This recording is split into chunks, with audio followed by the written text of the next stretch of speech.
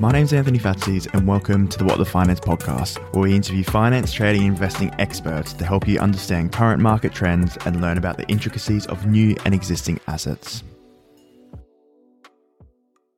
Hello and welcome, What the Finance, to another episode of the What the Finance podcast, where we talk to experts to help gain a greater understanding about what is happening in the world of finance, investing, and markets. So on today's podcast, I'm happy to welcome Grant Williams, who's an experienced investor who is the author of the newsletter Things That Make You Go, and co-founder of the Real Vision Group. So Grant, thanks for joining the podcast today. Hi, Anthony. Thanks for having me, mate. It's good to see you. No problem. Good to see you too, and good to have you. So my first question, it's going to be a bit of a big one, but there's been much talk over the past few years, and I guess especially recently, about the future secular trends that the world will experience. And, you know, from my understanding, there's sort of two different camps that people think will happen. So first is the COVID pandemic. It's accelerated a new inflationary regime, which will be influenced by demographics, geopolitics, deglobalization, the green economy, etc. And I guess there's another one that thinks, you know, we're probably heading towards a recession. We might experience deflation. And then from there, once we recover, it might sort of go back to what we were experiencing 2019, you know, low interest rates, high growth, etc. So I'm sure you've probably thought about this a lot. Are you in any of those camps, or maybe do you have your own completely different idea? Look, I've said this before, but I think the answer is both. I think both camps are right. It's the sequencing that's so important to get right. You know, demographics is a big wave that you can't really fight against, and the numbers are there for all to see. And it's not something that central banks can fix, for example. But right now, this inflation is way more than transitory. So, you know, we're going to get inflation in the short term. It's here. It's painful. It's sticky. There are plenty of signs that the economy could go into recession, which normally means kind of we get this deflationary pulse, and certainly starting to see that in commodities, except energy. And that energy component is likely to be something that keeps the inflation numbers elevated, as is food inputs. So you've got the absolute nightmare for central banks. You've got the things that they can't print are going up and are staying up. And they've got a troubling slowdown potentially in the economy to face, and so they're reaping the whirlwind now. And you know, I don't feel an awful lot of sympathy for them, to be honest. They had plenty of time to try and get out of this, and they blinked in the face of falling markets, which are in irrelevance in many ways. So, you know, it's a bit of a cop-out answer to say both, but I think that's the truth. Inflation is here. Deflation is a very strong pulse, but I think this inflationary burst may last a little longer than people suspect. Yeah, I guess my concern, as you said, a lot of the time they've taken the easy way out. And I guess governments as well, you could say, especially recently with, you know, fiscal policy, what they've done, etc. You know, you could say especially during COVID, it was needed. Maybe afterwards, not as much. Do you feel like they'll continue to do that? They probably won't make the right decisions until basically their actions don't make any, like they don't actually influence the markets, and the markets will just do what they have to do. Does that make sense? Well, look, they won't make right decisions because they can't, right? They can't make proactive decisions. That's really the problem with the whole gig for them. You know, they're going to be out there and they're going to be fighting the last battle. They're not going to raise rates when they should, because you have to get ahead of things.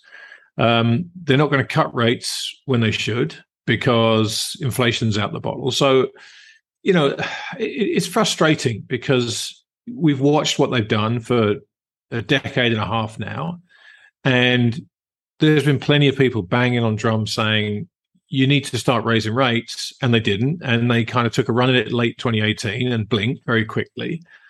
And it's just frustrating because at the end of the day, there's short-term pain that would have been way less problematic than what we're seeing now in terms of the man in the street and the bills he can't afford to pay.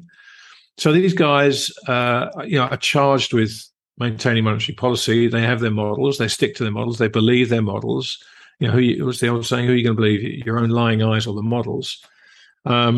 And so they're just in a world of pain right now, but it's pain of their own creation. So they're never going to make the right decisions because they can't, and that's part of the gig, unfortunately. I guess you see, because you could say now that they're potentially making the right decisions. You know, I guess that's there's an argument there. But could you see potentially, because I know, Liz Truss mentioned how she wanted to take away the power of the central banks. I'm sure that's probably something that, especially when things start to get worse and worse, I'm sure some, government people are going to mention that. Do you think that could happen, or is that a very extreme case? Look, everything's cyclical, right? And it's funny how nobody wanted to take away the power of the central banks when they just kept cutting rates, because it obviously suited governments. It suited them to have falling rates. It suited them to have all this stuff going on. So look, politicians are going to be politicians, right? And they're going to say whatever the thing is they think will get them the most credibility, the most votes, whatever point in the cycle they're at. But it was inevitable that at some point central bank independence, you could argue whether they've been truly independent for a long, long time now. But there was always going to be a moment where fingers started getting pointed at central banks as being the source of the problem. And, who better to fix that than the government, which is absolute lunacy, but that's not to say it won't happen. And as I say, of course, now that the central banks are in a position where they can't do politician-friendly policies for the short term, of course, we're starting to see them being questioned. We saw it immediately in Australia a few months ago that the independent review of the central bank was put in place. We're going to see it everywhere. We're going to see it in Europe. We're going to see it in America. We'll see it in the UK. Japan seems to have skated by for now, but no doubt that will happen at some point when Kuroda-san is found to be in a prison of his own design. So it's a real shame, but all this stuff is so horribly predictable because you've just got to figure out what central banks and politicians are going to do. And politicians are going to do anything they can to get elected. And once they're elected, they're going to do anything they can to stay elected. That's it, period. And the central bankers are going to do whatever they think is going to give the smoothest ride in the short term.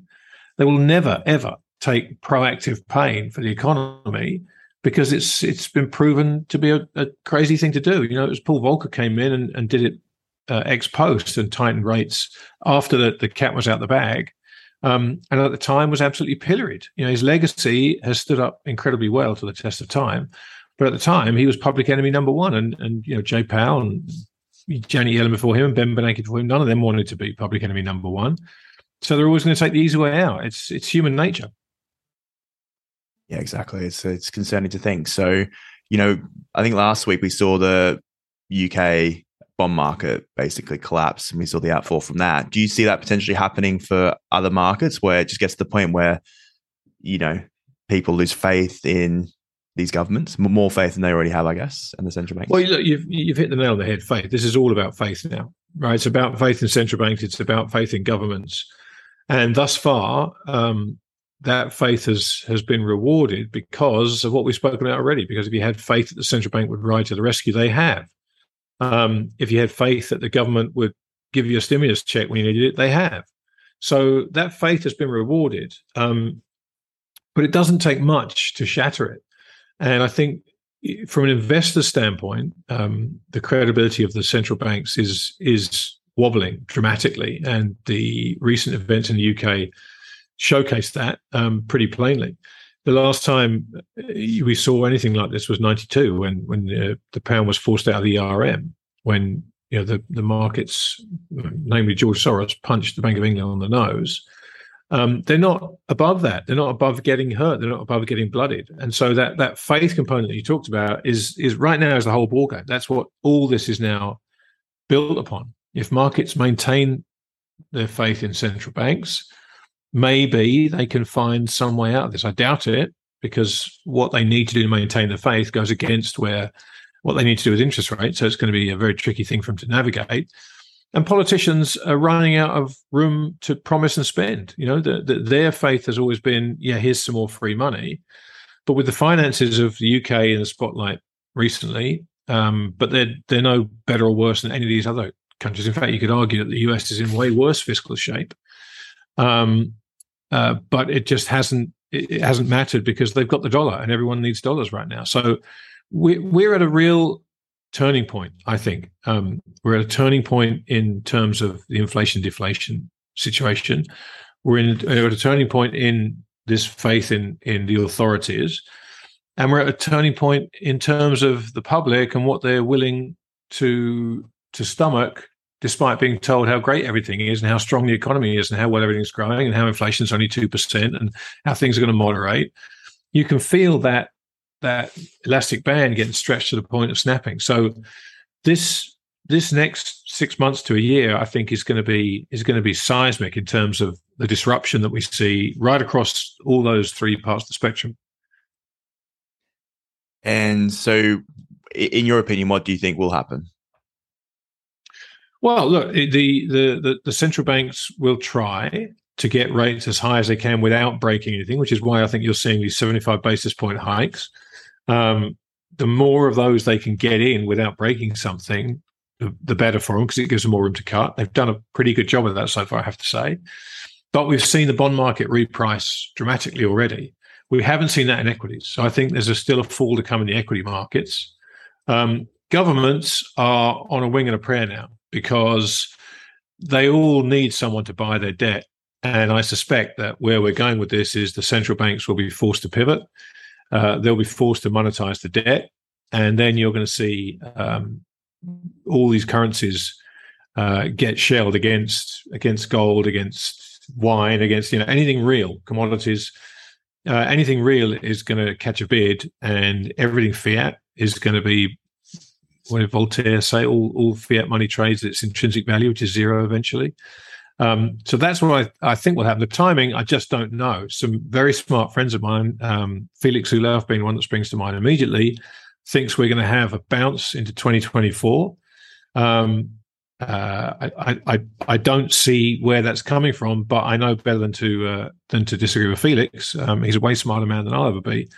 And then he thinks the major collapse happens in 2025. But of course, that could easily be brought forward, just depending on how these things play out. So, Felix's roadmap is, we kind of hold the lows we've made in around here. We rally through 2024, and then the big fall comes in 2025. That's something that he's laid out, and it's followed that analog very, very well so far. But things seem to be picking up speed now, so I'm not so sure we'll get that long to figure this out.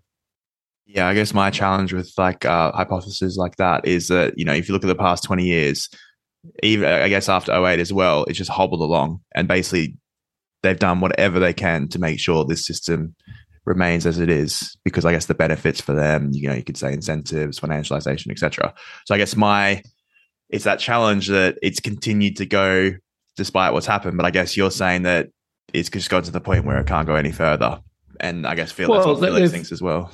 What's happened is and if you think about it, if you break down what they've done the same thing every time, right? They've cut rates to the bone, and then when that wasn't going to get it done, they started QE, and then since then they've just thrown QE at everything, and now we're at the point where if QE doesn't work, and they're overwhelmed by sellers of bonds who will give them way more to buy than they can handle, what happens then, right? And the tools left, and this is the kind of worrying part, and Russell Napier's talked brilliantly about this, the tools that are left to them if that happens are basically different variations of financial repression. It's capital controls, it's credit controls, it's mandatory government bond buying, it's all the things that we've kind of read about from the 50s, post World War II, and assumed it could never happen here today because this is a free market economy and we're not, at the end of the Second World War. That was never the point. The point is human fallibility and poor decision making on the part of people that don't want to face the music leads us inevitably to the place where the rubber meets the road, and they have to start putting rules in place that give them the outcome they want, regardless of how fair or how sensible they may be. Yeah, and I guess if you think about the main people who own these bonds, we saw it last week in the UK. I think they were talking about pension funds, and I guess there's a lot of these, I guess, people who are about to retire who are very reliant on the bonds that are held within those pension funds and I guess other organizations. So the government's going to do whatever they can to make sure that they retain their value. Yeah, they will. I mean, again, it's a short-term phenomenon. They won't let it happen the first time, but who knows, right? And then you get back into, you just fuel this inequality divide. Why should the boomers get bailed out? You can't afford to bail out Gen X pensions. You can't afford to bail out millennial pensions. And the answer will be, well, no, give them time; they'll come around and they'll be okay. But again, you're just at this point where you're making different rules for different parts of society. And up until now, as I said before, that's been tolerated. But now we're at the point where if the difference between the haves and the have-nots is not being able to eat or heat their homes, it's very different to the difference between the two groups being, one sees the value of their art collection go up and the other one doesn't, right? It's totally different. So we're in a very different phase of that particular part of the cycle. And it's going to be incredibly difficult to put any policies in place now that benefit the wealthy, as should be the case. It's Labour's turn. Capital has had a field day for decades now. It's Labour's turn, and the sooner the politicians realise this, the sooner they can start creating policies that even that playing field out. But what that means ultimately is a transfer of wealth from the rich to the poor. And that will happen by asset prices falling and people being able to afford houses they couldn't afford before. Just to give one example. And that's really the way this has to go. If we look at maybe one of the influences to the inflation, I guess the challenges we're experiencing at the moment, Ukraine-Russia conflict, obviously Russia invading the Ukraine. Are you seeing that it feels like there's more, I guess, conflict in the world? Obviously, not just that, but you look at the US's reaction to Saudi Arabia and OPEC Plus recently, and how they're saying that they're siding with Russia. Do you feel like there's more of this conflict, not just, I guess, actual conflict, but more of this psychological conflict between East versus West, and I guess, us versus them? Look, for sure. But that stems from the fact that everybody's in a bad way right now. Their finances are in a bad way.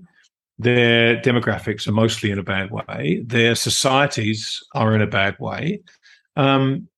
This is not a fun time. This is not a fun time to be any kind of policymaker, because all the sins of the past multiple decades, 5, 6, 7 decades, are all coming home to roost now. And so you've got to try and make policies that will get you through that. But it really is survival time. And so when you're trying to survive, anything that doesn't align with your outcomes can be deemed enemy action. That's why you're seeing all this conflict. That's why you're seeing fingers being pointed at OPEC. They've cut supply before. It was never said they were siding with Russia. They've got their own domestic problems to sort out. They're cutting production because they need the price up. Because guess what? They've got people they have to take care of it domestically, and we've had decades of cooperation and tailwinds and globalization. That's reversing. It's as simple as that. And when that reverses, domestic politics always trumps international politics. That's the way it's always been. No leader is going to put the global economy ahead of his own populace, because guess who votes for him? The citizens in his own country. So you are going to see this more and more until there's been some kind of clean out, some kind of leveling of the playing field. And to me, that means borrowers take some pain at the expense of savers with interest rates going up. The rich take some pain at the expense of the poor, as asset prices come down to more affordable levels. That's just the way it has to go. And it's going to happen on its own, or it can be forced. And frankly, the quicker we get this over with, the better. But the longer you try and postpone this, the worse it's going to get, and the more angry the disenfranchised are going to become, and the more conflict you're going to see. So that it's a self-feeding loop that you've identified there that won't stop until the kind of the playing field has been leveled, or at least people feel like there's a genuine attempt being made to level the playing field. And I don't think anybody feels that way right now. Exactly. And as you said, that instability, it's especially when it's other countries as well, it spreads to basically all around the world. So, I guess BRICS as well is a organization who's, I think it's China, Russia, Brazil, etc., commodities based. They're looking to bring in sort of maybe a commodities backed reserve currency. Do you see that as maybe a solution to what you mentioned before, where fiat currencies really devalue? Yeah, look, I've talked about this before, and I actually did a presentation on this called Cry Wolf back in 2018, crikey, 4 years ago. And what I suggested there was that at some point the financial system will reach the point we're at now, where it's going to fragment. And at that point, gold will be reintroduced. Now, that's not to say we're going to go back onto a gold standard, but if you're going to stabilize a financial system, you need a neutral reserve asset, and that will be gold. All the central banks will go back to gold. Gold will be put at the center of the financial ecosystem once more to try and stabilize and get everything priced off that to calm everything down. And they will work as quickly as they can to remove gold from the system, because it's such a fantastic handbrake on politicians and central banks writing unbacked checks. So, if the BRICS nations, if China and Russia and Turkey, India, Brazil, all these countries do start to decide that the West is reeling, which it is, and particularly what we've seen in the energy markets, people are starting to realize that the only real reserve currency is energy. If you have it, you have a massive advantage. And so all the countries that have been digging things out of the ground and selling them might start to think quite seriously about digging things out of the ground and creating a basket that is priced off them, because it will do them no harm. And I think that's the way we're headed. Now, how quickly it happens, or even if it happens, is unknowable. But if you look at the problems facing East and West, it's a very sensible solution for the weaker half of that. And even though you could argue that Western economies are every bit as weak as their Eastern counterparts, there's still this projection of power from the West, because they do run the financial system. They do have the dollar backing it. They do tend to be at the heart of everything that goes on in financial markets. But the East has all the things that people need now. And so I think we are going to see a move towards doing this. We're seeing it away from the headlines, away from the front pages. We have been for a number of years now. My friend Luke Gromman has chronicled this brilliantly for a number of years. It's all happening. Payment rails are being put in place and bilateral agreements are being signed, and you are creating this group of people who at some point are likely to say, okay, we are going to launch our own parallel financial system. You're welcome to be involved. We're not going to exclude anybody. But if you want to trade with us, and if you want to be a part of this financial system, the dollar is not the king. We're going to have a Bancor type currency that will be based off a basket of commodities and gold and whatever else. And this is how we're going to function. If you don't want to be a part of it, that's absolutely fine. But you're going to struggle to trade with more than half the population of the planet, and that makes things tricky. So we're in for an awful lot of change, and it's the kind of change that people struggle to get their heads around, because it only really happens once in a lifetime, if that, if not once in 2 or 3 lifetimes. And normally these are things you read about, and you can read about them all you want, but if you don't experience them, they're just abstract. We're living through history now, and we're going to see things that we've read about in textbooks and history books, and they're going to look an awful lot different up close than they do jumping off the page at you. So I guess, do you think the West will sort of go be very aggressive against it and sanction a system like that, similar to what they've done with Russia? And I guess, do you also think that maybe some of those countries would be uninvestable? Define uninvestable. Uninvestable to who? The US will sanction, because that's what they do. But as we've seen, I think the sanctioning of the Russian central bank was a catastrophic error on their part, I have to say. I think that has now made every central bank in the world question what the future might hold for them if they disagree with the US policy at some sort. Can they be sanctioned? So yes, they will try and sanction, but that's the beauty of having an alternative payment system set up. If you're China and you're Russia and you want to transact in energy, the sanctions won't hurt you. You just do it between yourselves. You bring in India, you bring in the Saudis. There are plenty of countries. Fine, it may not be the US, but look at Europe. Europe needs energy, period. And there's a time when the US can send them energy, which they're doing now. That won't last forever. And ultimately, Europe is all dependent upon energy coming from their east And that's an enormous piece of leverage that Putin ostensibly has, but also this new trading bloc. If you get the Saudis involved in that, and you get Russia involved in it, and you get China involved in it, and India, you can't just ignore that, right? It's just not something you can say, it doesn't matter. It's nonsense. It does matter, and it will matter. So again, this is just another sign that we're at a period where we're going to see immense change, and powers that we're not used to seeing dominate global politics and global financial systems are in the ascendancy now. And that's not to say the US is doomed or Europe is doomed, but it is to say that the countries that were seen of as kind of second-tier citizens are going to be much more vociferous about demanding a bigger slice of the pie or a seat at the grown-up table, and that's happening now, and it's going to continue to happen, I think. Yeah, and you're just not going to be not just going to say no. You're going to have to either let them in. You can't just say no. It's just they're just too big. They're just too big to ignore. Yeah, exactly. Which is a crazy time ahead. So I remember listening to one of your interviews, I think, where you were interviewing Anthony Deaton. I don't think I pronounced that correctly, and it really stuck with me. And I guess he's probably one of those investors who's more, I guess, traditional value investing, is investing in these companies that are more physical. So you mentioned before gold and some of those other assets. Do you see maybe manufacturers and I guess more the traditional value companies as well, maybe benefiting from what we might experience?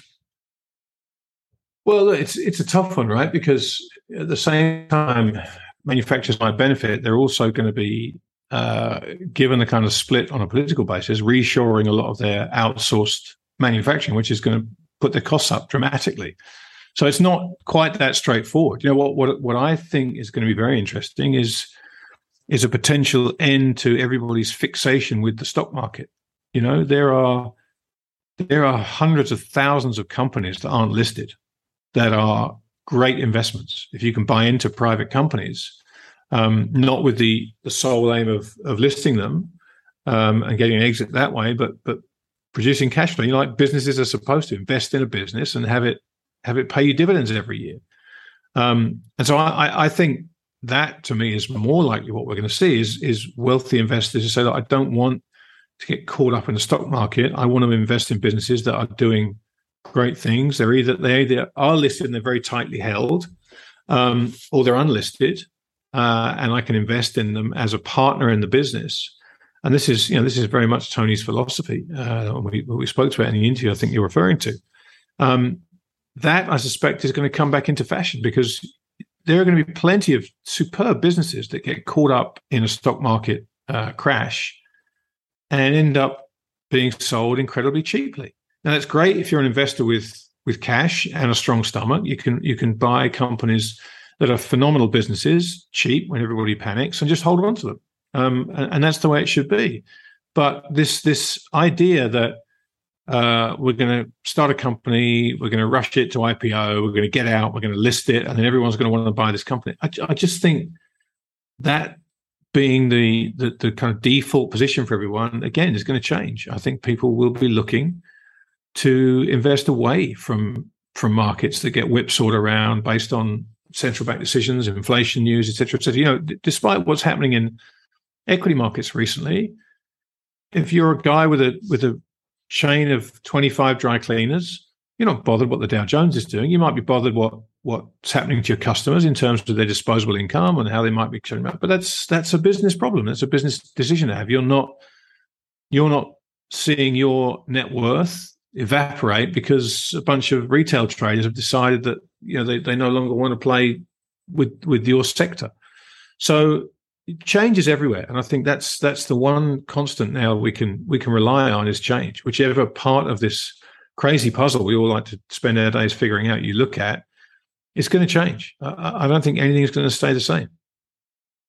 Yeah, which is crazy to think. So I guess, do you think that would maybe build like a bit more of a wealth divide? Because you said there that I guess the only people who are going to be able to access that are probably wealthy investors, or do you think maybe not necessarily?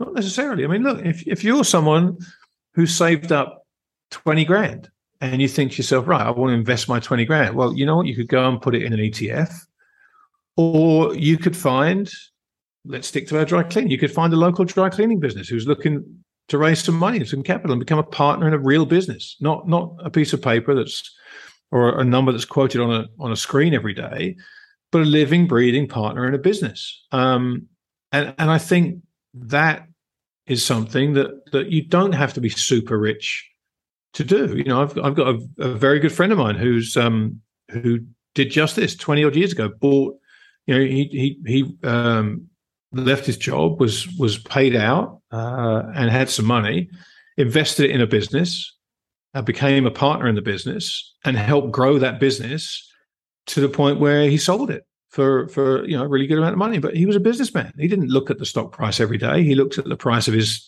inventory. He looked at his customers and looked at his margins and did all the kind of things that you're supposed to do. And he ended up building a great business. And he went through recessions, and he went through booms, and he went through busts, and all the different parts of the cycle. But his share price wasn't moving around every day, and he wasn't getting people writing articles about it. He just got on with it. And so I think a lot of people are going to look to do that. And, you know, starting a business of your own has never been easier.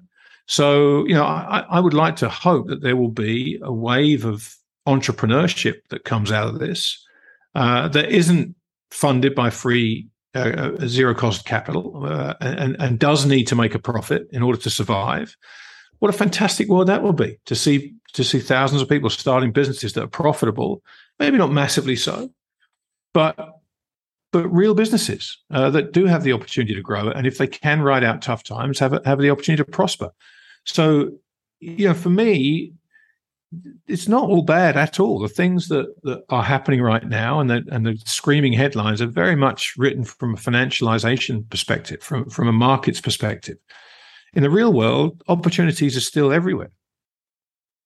Yeah, and I think when you mention stuff like that, it's also making sure companies can survive when these challenges happen. Because I guess what we've seen is, especially the big companies that have just levered to the teeth, they try to reward themselves as much as they can, and then if shit hits the fan, then they hope the government bails them out. But it's actually moving away from that, I guess, to them maybe having more cash on hand in case this stuff happens, like I guess most individuals have to have. Yeah, for sure. Yeah, definitely. So do you sort of link crypto into those, I guess, low value or like those high growth opportunities that have made lots of money recently, but you think are potentially going to suffer? Or you're going to lose at least half your audience here, because I just don't care about crypto. I'm sorry, I can't find a way to care about it. I wish everybody the best. I wish everyone who's long the best. I wish everyone who's short the best. I just can't care about it. You know, I looked at it. I understand from a philosophical standpoint what it's there to do, and I, you know, as someone who believes in gold and would class himself as a libertarian, I understand it, and I'm right behind it. But it became something completely different to that. It just became about the number going up, and that lost me, because I just don't care, and I realized that if I want to care, I'm going to have to devote an awful lot of my time and my life to something that I just don't care about. So, you know, as I said, I'm totally agnostic. I have really bad feelings about some of these stable coins. I think Tether is a complete fraud.